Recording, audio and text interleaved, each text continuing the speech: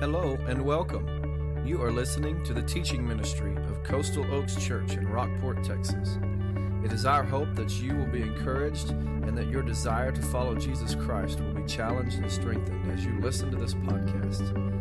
For more information on location, service times, and what to expect on your next visit, go to coastaloakschurch.org. Now grab your Bible and study along with us as you listen.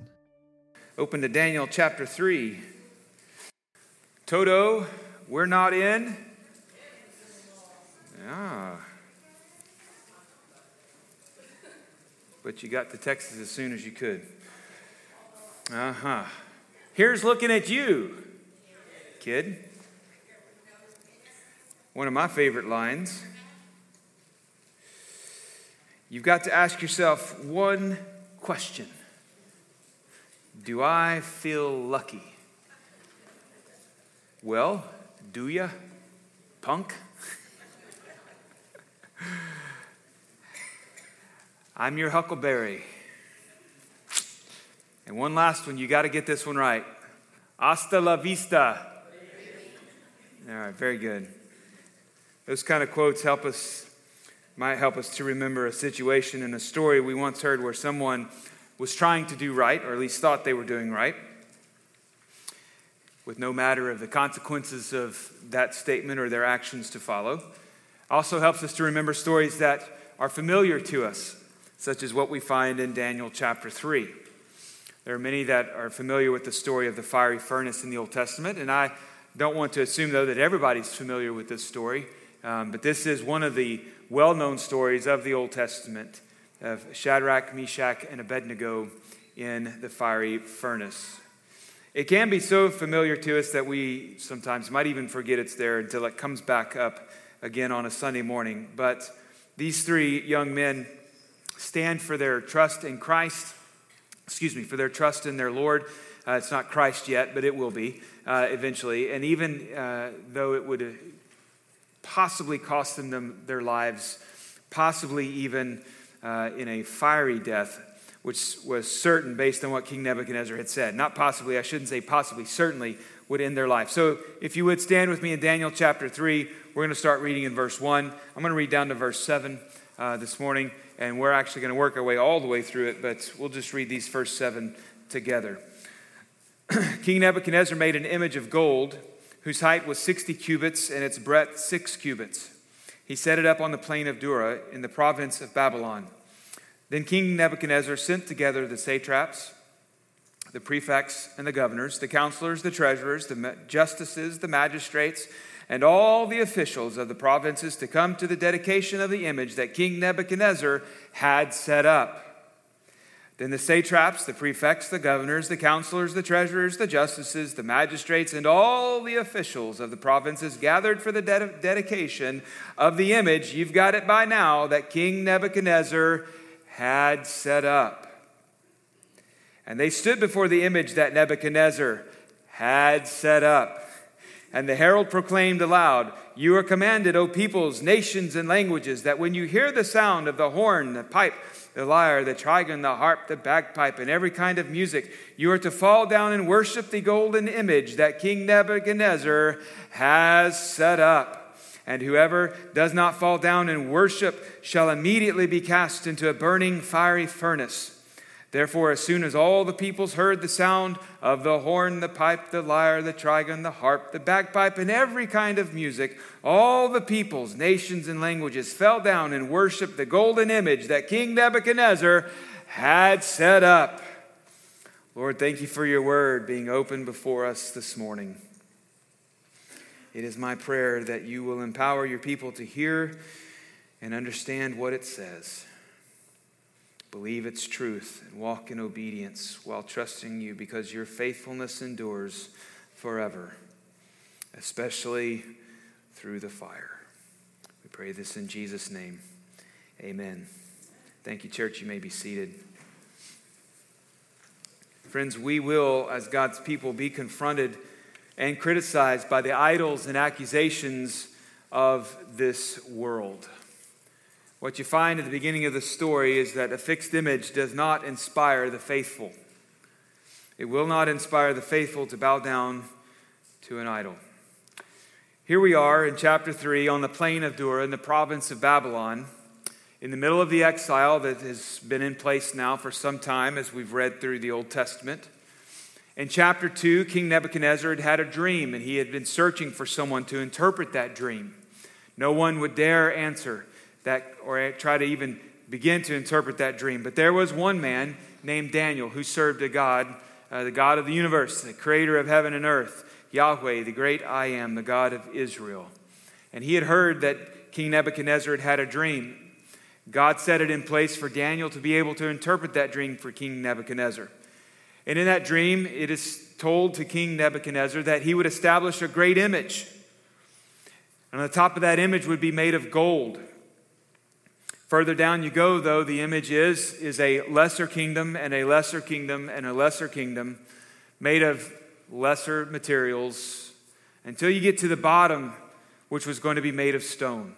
And in that dream, out of that stone is the one that's where this all points back to Christ, who is the cornerstone, rejected by men, but is the chief capstone or cornerstone of the church, the foundation of God's kingdom.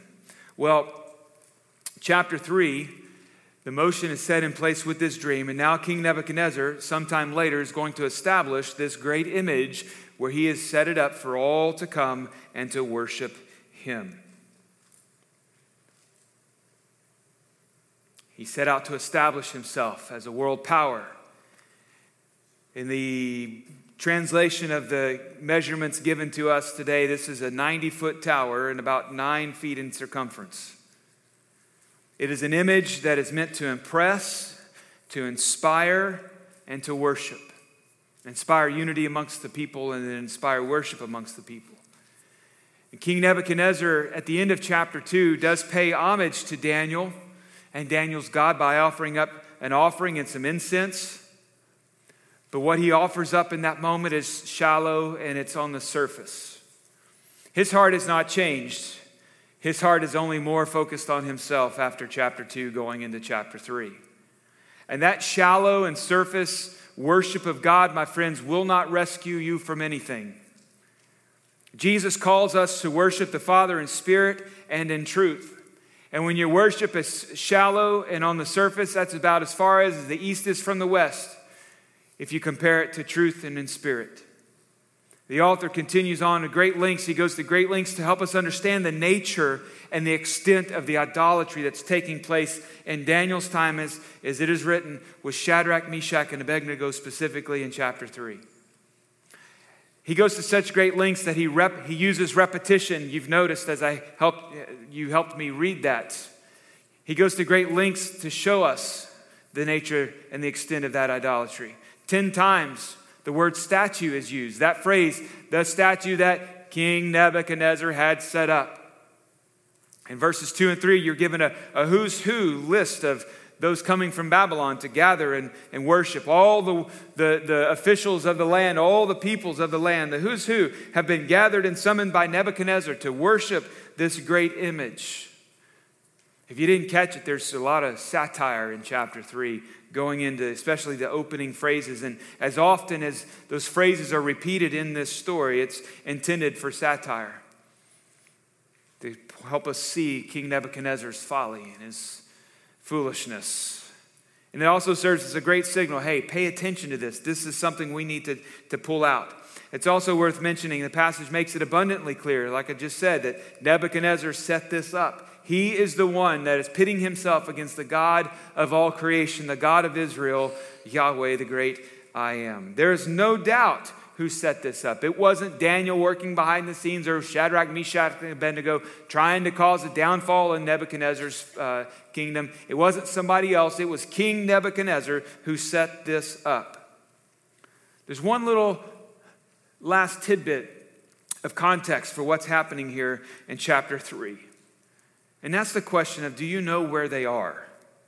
Do you know the location of where they are in Babylon, in this general area? Do you know what happened in this area? Another well-known story of the Old Testament is the Tower of Babel. This is that same general location where the Tower of Babel was erected.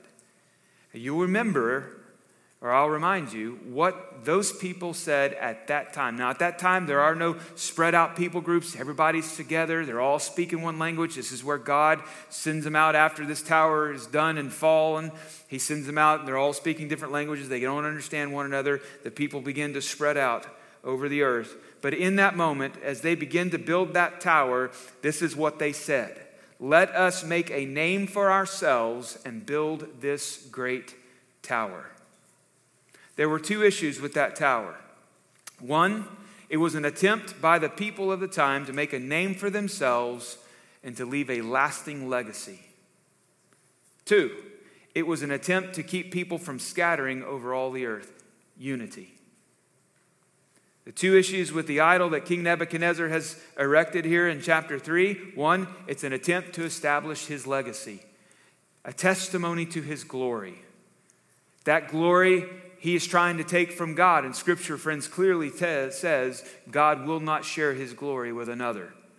So he's putting himself against the God of creation, the great I am. Second, he's doing it to provide unity for his kingdom. Friends, idols will continue and do continue to confront us today. We are told to bow down to them daily. It's such folly, though. It's such foolishness. King Nebuchadnezzar brought out all the instruments, commands all the people to fall down when they hear the music and the worship. I mean, we've got a piano. We normally have a guitar here. We've got Andy's guitar. We've had bass guitars in the past. We've got drums. These are our instruments that we have. And when we begin to hear them, we begin to know, like, we know it's time to sing. We know it's time to worship. He's got quite the impressive list here. Most of these I'd not be able to play. I'd love to hear a bagpipe sometime in our worship, having a Scottish heritage. I love that instrument, although it would sound quirky in South Texas. I know that. That's okay with you. You don't have to listen to it. But we got all of these things happening, all the instruments, all the people fall down. When you hear the music, that's the cue. Fall down and worship this great, colossal architectural wonder that's nothing but an idol, that's deaf and mute and has no power whatsoever. But the catch here in the story is that failure to worship the idol, failure to bow down and pay homage to Nebuchadnezzar's God, failure to give yourself over to this new religious way of thinking that is socially acceptable would bring and invite severe punishment. That punishment, as Nebuchadnezzar said, is to be placed into the fiery furnace. That furnace is a brick kiln. They would have them over the land in different places. That's how they built their structures. They had to fire the bricks so that it would be sturdy and secure in their building. Keep in mind, one of the oft-repeated words of this passage is worship. 11 times the author brings it to light. That was his goal, the worship of the tower. I don't think it's an image of Nebuchadnezzar. I think it's an image of the Babylonian god Marduk.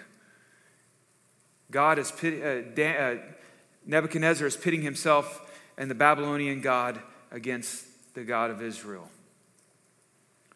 What we have here in King Nebuchadnezzar and all of those that are coming around him, propping him up as a king, supporting him as a king, what we have here is what we still have in our hearts today. It's a problem of the heart. We as humanity have attempted from Babel to Babylon, even to our day, to rise to the level of God. Even in our day, what we see is that maybe our social media platforms would rise to the level of God. Maybe that we want our opinions to rise to the level of God-like opinions. Proverbs 29:19 and 20 says, as in water face reflects face, so the heart of man reflects the man. Sheol and Abaddon are never satisfied, and never satisfied are the eyes of man. That gets at the heart of idolatry. It gets at the heart of who we are. It gets at the heart of who Nebuchadnezzar was. His eyes would never be satisfied. I love that old line out of that hymn, prone to wander. Not wonder, wander. Prone to leave the God I love. That describes us. Never satisfied are the eyes of man. And we are certainly not confronted the way Shadrach, Meshach, and Abednego are confronted here in chapter 3 by Nebuchadnezzar in the fiery furnace. But you can be certain, my friend, that the idols of our day present themselves routinely, daily, maybe even minute by minute. Some of them are in our pockets, our phones, our social media accounts, our TVs, our families, our homes, our jobs. Others may be where we give allegiance or preference to. Some are very public and others are very quiet and private. Oh, but we're so much more sophisticated than Babylon. But friends, we are exiles in a land that is not our home. Friends, idols can be very seductive because of that. So good are they at taking our eyes and our heart off the ball that they can be what most people would consider good things. Many idols are good things and can be used correctly, and they can be good. But the danger becomes when the good thing suddenly becomes a God thing. When we make the good thing our own 90-foot tower made of gold. And suddenly we're worshiping the good thing instead of worshiping the God of that. It's an idol. Friend, you will be confronted by good things, longing to be God things, but that's not the best thing because it's not the Jesus thing. Proverbs 27:21 says, the crucible is for silver, the furnace is for gold. A man is tested by his praise. Don't let good things come out when it needs to be a God thing, God himself driving that praise. Don't let the good things monopolize your heart. Well, we want to identify with these three Hebrew men, Shadrach, Meshach, and Abednego, which, by the way, if you've not ever studied the difference in their name changes that happens in chapter 1, it's worth your time, your homework this week to go back and read how their names changed from Hebrew, what the Hebrew meaning was, and how they changed it to a Babylonian meaning. It's insightful. But while we want to identify and say, yes, I would be Shadrach, Meshach, and Abednego. I like Shadrach because that name's cool. Kind of sounds like Shaq. The other guys are cool too. But I want to be these guys. I'm going to identify with these guys. Friends, too often we do that, and really we're probably more in line with Nebuchadnezzar, wanting to erect our own 90-foot idol. We set those idols that will feed self-worship. Matthew chapter 13, Jesus says something's going to happen to all those idols one day. He said, the Son of Man will send his angels, and they will gather out of his kingdom all causes of sin and all lawbreakers and throw them into the fiery furnace. In that place there will be weeping and gnashing of teeth. In that place there is no deliverance out of that fiery furnace, for that is God's furnace. So it will be at the end of the age, the angels will come out and separate the evil from the righteous and throw them into the fiery furnace. In that place there will be weeping and gnashing of teeth. Jesus, my friends, is the one we are to worship and serve. Psalm chapter 2, verse 6, God would establish, he said, his king on his holy hill. As for me, God said, I have set my king on Zion, my holy hill. That king would be the true King of kings. His name is Jesus. So what happens next? Well, the music sounds, and all but three bow down to this great idol that Nebuchadnezzar had erected. The accusations begin flying. This Daniel, certainly he's not in the story. He wouldn't have bowed down. He doesn't do, in chapter 6, he's got a story of his own where he defends the faith and stands for his Lord. But in this moment, we've got Shadrach, Meshach, and Abednego. They do not bow down to this idol. And the accusations begin flying from some Chaldeans that know that these three men have not stood, or rather bowed down to the idol. Honoring God and obeying God are not always a popular pathway, my friends, forward as you walk with Christ. There are times that even in our day and time where it's going to test, and it could become a pretty precarious situation. It's not as bad, certainly, as other parts of the world. Okay, not at all. And I don't even want to bring a comparison whatsoever. But in our nation, it's just within the last 5 to 6 years, we can look back and see that there are bakers who have been fined for not wanting to do certain things, bake for certain parties or marriages and other situations. We've seen a football coach recently had his case go all the way to the Supreme Court, fired for praying after the football game up in the Northwest. For just praying and thanking God, win or lose, thanking God the same way for the opportunity to coach and change lives. These three men, though, didn't make a big deal of their civil disobedience. They didn't go out with protest signs, and they just didn't bow down. They weren't going to do it. And the Chaldeans come and accuse these three men, and they make their loyalty certainly known to King Nebuchadnezzar in verse 9. "O great King Nebuchadnezzar, live forever," you say. "You, king, have made a decree that every man who hears the sound of all those instruments shall fall down and worship the golden image. Whoever does not fall down and worship shall be cast into the burning fire, the fiery furnace. There are certain Jews that you have appointed." So there's a little bit of jealousy for these Chaldeans at work here. These guys, these exiles, these Jews, right? They've come and they've been propped up a little bit, that they're successful. We see that in chapter 1 as well. And because of their success, they're being propped up in the kingdom. They're being established in higher places of authority. So these Chaldeans were a little jealous that they're getting some success. King, pay attention. They don't pay any attention to you. They don't serve your gods or worship the golden image. Oh, by the way, in case you forgot, King Nebuchadnezzar, the golden image that you set up. These guys are falling flat on their face. They're not doing anything. Well, Nebuchadnezzar is furious. Nebuchadnezzar was told in chapter 2 that the God of Israel is the one who set the times and seasons for the kings. That Yahweh, the I Am, is the one who would remove and establish kings and kingdoms. And now, King Nebuchadnezzar is playing that role, only set for God. And what he is doing, or what he's about to do in verses 13 and 15, what he's going to do is set up a showdown between himself and the God of heaven and earth. It's a showdown that he's going to lose. Look at verse 13. Nebuchadnezzar is furious. His furious rage, he commanded that Shadrach, Meshach, and Abednego be brought. So they brought these men before the king. Nebuchadnezzar answered and said to them, "Is it true, O Shadrach, Meshach, and Abednego, that you do not serve my gods or worship the golden image that I have set up? Now, if you are ready, when you hear the sound of the horn, the pipe, the lyre, the trigon, the harp, the bagpipe, and every kind of music, to fall down and worship the image that I have made, well and good. But if you do not worship, you shall immediately be cast into a burning fiery furnace. And who is the God who will deliver you out of my hands?" Notice verse 15 again. "And who is the God who will deliver you out of my hands?" For King Nebuchadnezzar, he didn't know of any. He didn't know of any gods that could deliver what he had threatened, deliver out of and through. Who is the God who will deliver you out of my hands? That is where he has now set up the showdown. It's like William Barrett Travis drawing the line in the sand. You with me, or you can leave. You stand and fight, or you can go. That's the line in the sand King Nebuchadnezzar has just drawn. And who is the God that will deliver you out of my hands?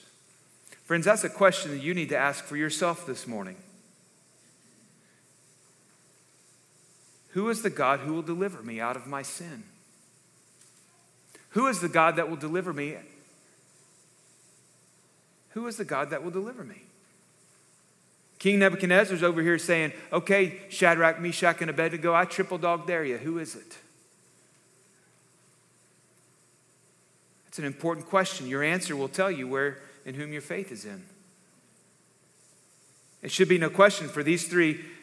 The answer was settled. They didn't even have to stand there and say, "Hey, let's huddle, boys, and get our answer right." They already knew. They were living it every day. Even if they were going to be burnt to a crisp, they refused to bow down to anything or anyone other than the living God of Israel. It's like when Joshua told the Israelites in Joshua chapter 24, "Choose you this day whom you will serve, but as for me and my house, we will serve the Lord." The rest of the story is that God will deliver his people through the fire. Look at verse 16. He will deliver us through the fire. Shadrach, Meshach, and Abednego answered to the king, "O Nebuchadnezzar, we have no need to answer you in this matter. If this be so, our God whom we serve is able to deliver us from the burning fiery furnace, and he will deliver us and out of your hand, O king. But if not, be it known to you, O king, that we will not serve your gods or worship the golden image that you have set up." Friends, in this world, Jesus has said we're going to have trouble. but we are to take heart. We have to remember that following Jesus means that we are trusting Jesus even through the fire. Notice that I titled that, God will deliver his people through the fire, not from the fire. There's a difference. To me, when I say from the fire, it means that you're not going in. But there are certainly times, and I think we can all attest to, that we are in the fire. He lets us get in the fire. But he's delivering us. He's with us in the fire. These three faithful men are faithful to God, of course, no doubt about it. We will not bow down. They're not saying, and I've heard this before, well, I'm going to bow down on the outside, but on the inside, I'm not bowing down. What? I've heard that. I've heard people say, well, we're going to bow down on the outside, I'll go through the motions, but it doesn't mean anything because my heart's not there. It's not what's on the inside. But the Bible says exactly the different, that what's on the inside comes out on the outside, and so therefore you are willing to make that compromise.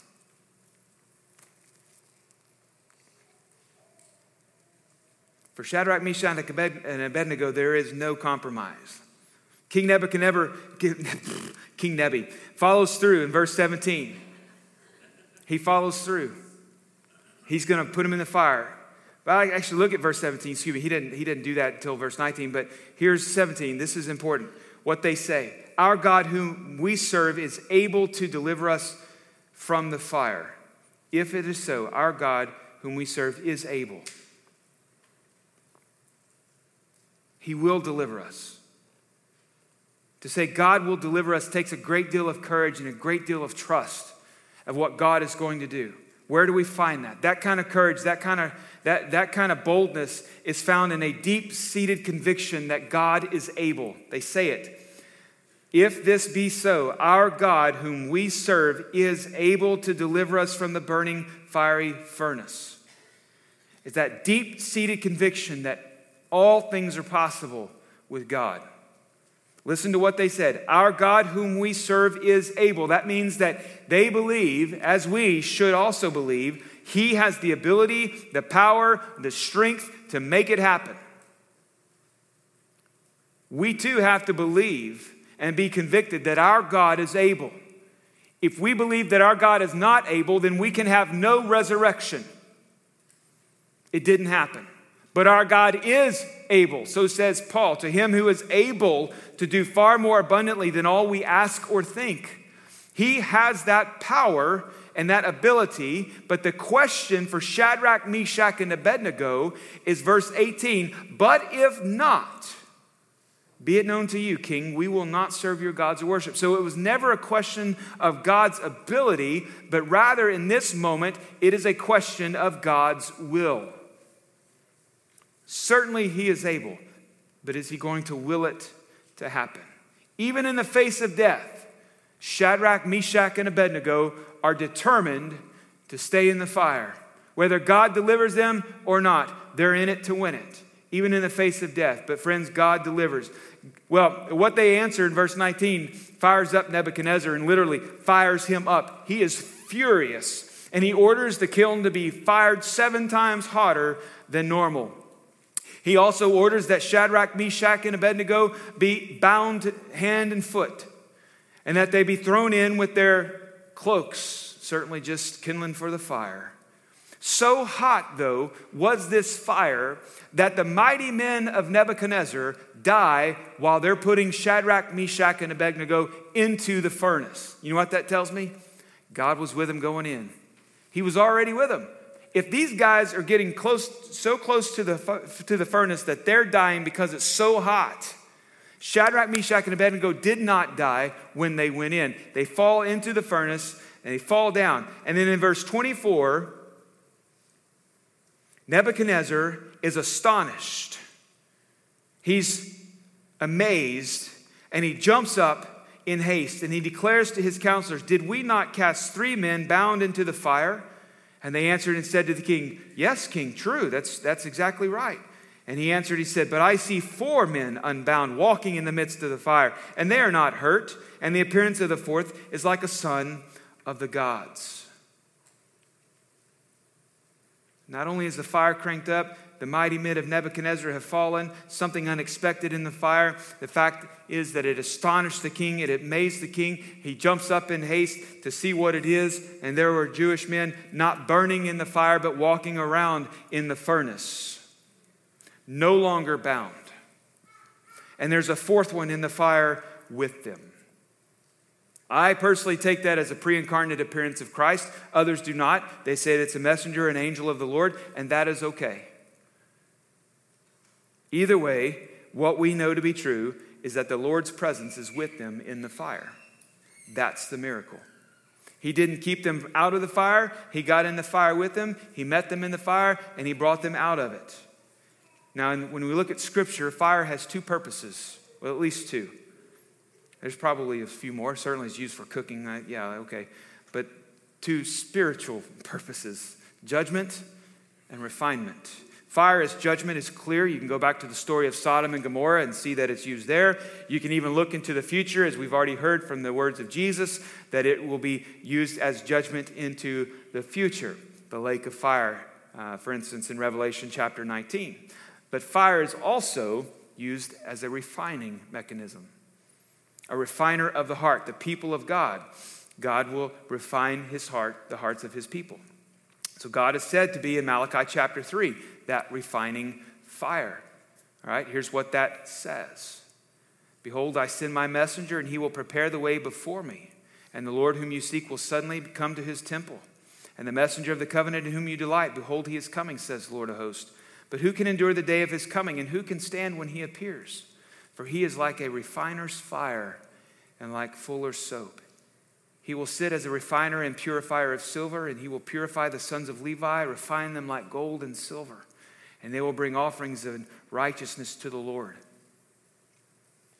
Paul talks about fire revealing the test of the work of those who are spiritual servants, where only the work founded in Christ will last. Well, let's look what happens. Nebuchadnezzar is convinced about the God of Israel. He's convinced that the God of Daniel, the God of Shadrach, Meshach, and Abednego is real. Certainly, their God delivered them from the fire. Their God answered his question, who will deliver you from my hand and out of the fire? He understood, at least on some level, the God of Shadrach, Meshach, and Abednego is the real deal, but he threatened dismemberment toward anyone who would speak ill of this God. That's not exactly the conversion that God was looking for there in King Nebuchadnezzar's heart. It just shows you he wasn't completely changed over yet. But Daniel Akin put it this way about conviction. Conviction is not conversion. You can be convicted of sin and yet still not be converted to follow Christ. Conversion rests solely in complete and total trust in Christ Jesus alone. There is no other who will save you from the fire. There is no one who will save you through the fire. There is no one who's gone before you walking in that fire to bring you out of it other than Christ Jesus. If there is no trust, if there's no faith in Christ, there is no conversion, there is no salvation. This is why the demons can believe in God and yet not be saved, because they believe he exists and probably have better theology than any of us in this room, and yet they lack the trust in Christ. So they will be cast out. Here's how this all points us to Jesus Christ, because this is the most important moment. Friends, when we are in trials, the trials reveal the reality of our ever-present Savior, that he is with you. I was listening to a podcast this week that I frequently listen to, entitled For the Church.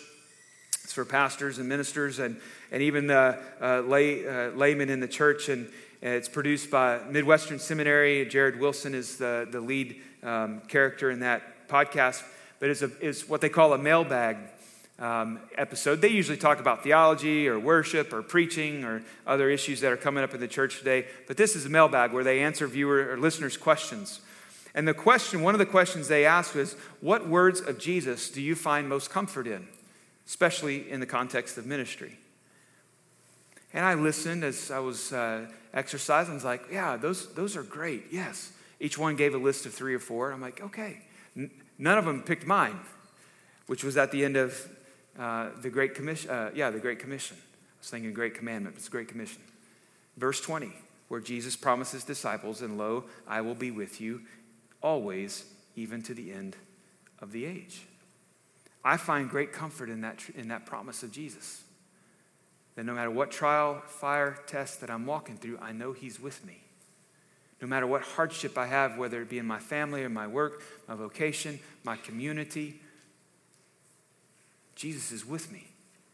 Because at the age of 8 and growing in grace and knowledge, in that moment, though, I remember placing my trust in him and his promise that he would be with me. And that promise is for you too. Friends, trials reveal where our heart is. Trials reveal. And more than that, it reveals the reality, though, of our ever-present, always-present Savior.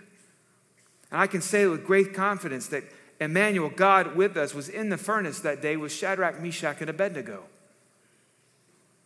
In verse 12 of Exodus chapter 3, listen to these promises. He said, I will be with you, God speaking to Moses, but I will be with you. And this is the sign for you that I have sent you. When you have brought the people out of Egypt, you shall serve God on this mountain. Every step of the way, through the Red Sea, through the plagues, through the Red Sea, through all of those moments, God was with Moses, just like he promised.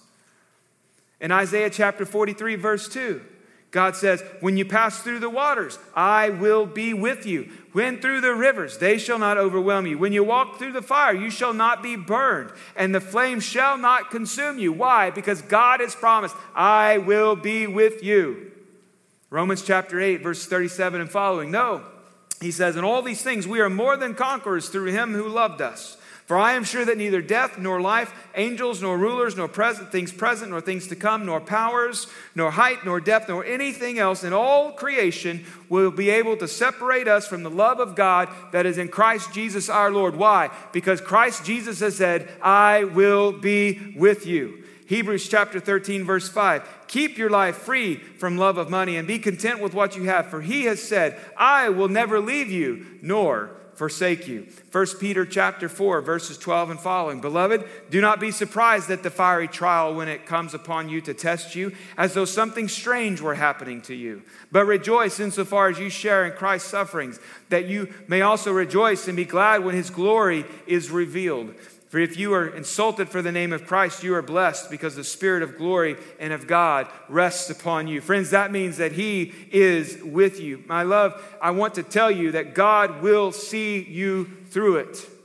Hear the word of God. See it for Shadrach, Meshach, and Abednego. Hear the promises of Christ Jesus to his disciples and to his church. I will be with you always. His presence. It's about his glory. King Nebuchadnezzar was erecting that great tower for his glory. His glory was pitted against the glory of God. The glory of God is not this building and not this people. The glory of God is God himself. And because of Christ Jesus, we get to be in that glory someday. We get to experience that someday. Oh, but I want deliverance from my enemies. Well, sometimes that happens, but more times than not, the glorious truth of this is that he is delivering us through it. He is walking with us through it. God will see you through this life. Trials and tests. As you follow Jesus, you love Jesus with all your heart, with all your mind, with all your soul. The hope of glory is in sight at the end and the finish line. We're running to finish and cross that finish line with all that we've got for his glory and for our good. And the truth is, he's running right there with us. His presence has not left. And I want to tell you that if you're in the fire now, Christian, it isn't a fire of judgment. If you're in Christ, it's not a fire of judgment. Rather, it's a fire of refinement. God's drawing out those impurities that are not Christ-like. He wants those out, and so he's walking you through that fire, drawing those impurities out, just like his word says. He's going to scrape up the dross and draw it out so that it's pure. You are pure. Your heart is pure in Christ. For his glory and your good. God is with you, and he will see you through it. Shadrach, Meshach, and Abednego couldn't have died in that moment ultimately. And here's why. They would have been a sacrifice. They would have been a sacrifice for Israel. They would have been a sacrifice for God. They would have been taking the place of another, and that could not happen. For the sacrifice of another belonged to Jesus. Christ Jesus never lifted up his soul to another. He never bowed down to another idol. He never lifted up his hands to anyone else. Perfect in every way, he has paid the price of the fiery furnace as he went to the cross. And now he lives and calls you unto himself. Come and believe and hear the promise of the Lord Jesus, that I will be with you through the fire until the end of the age.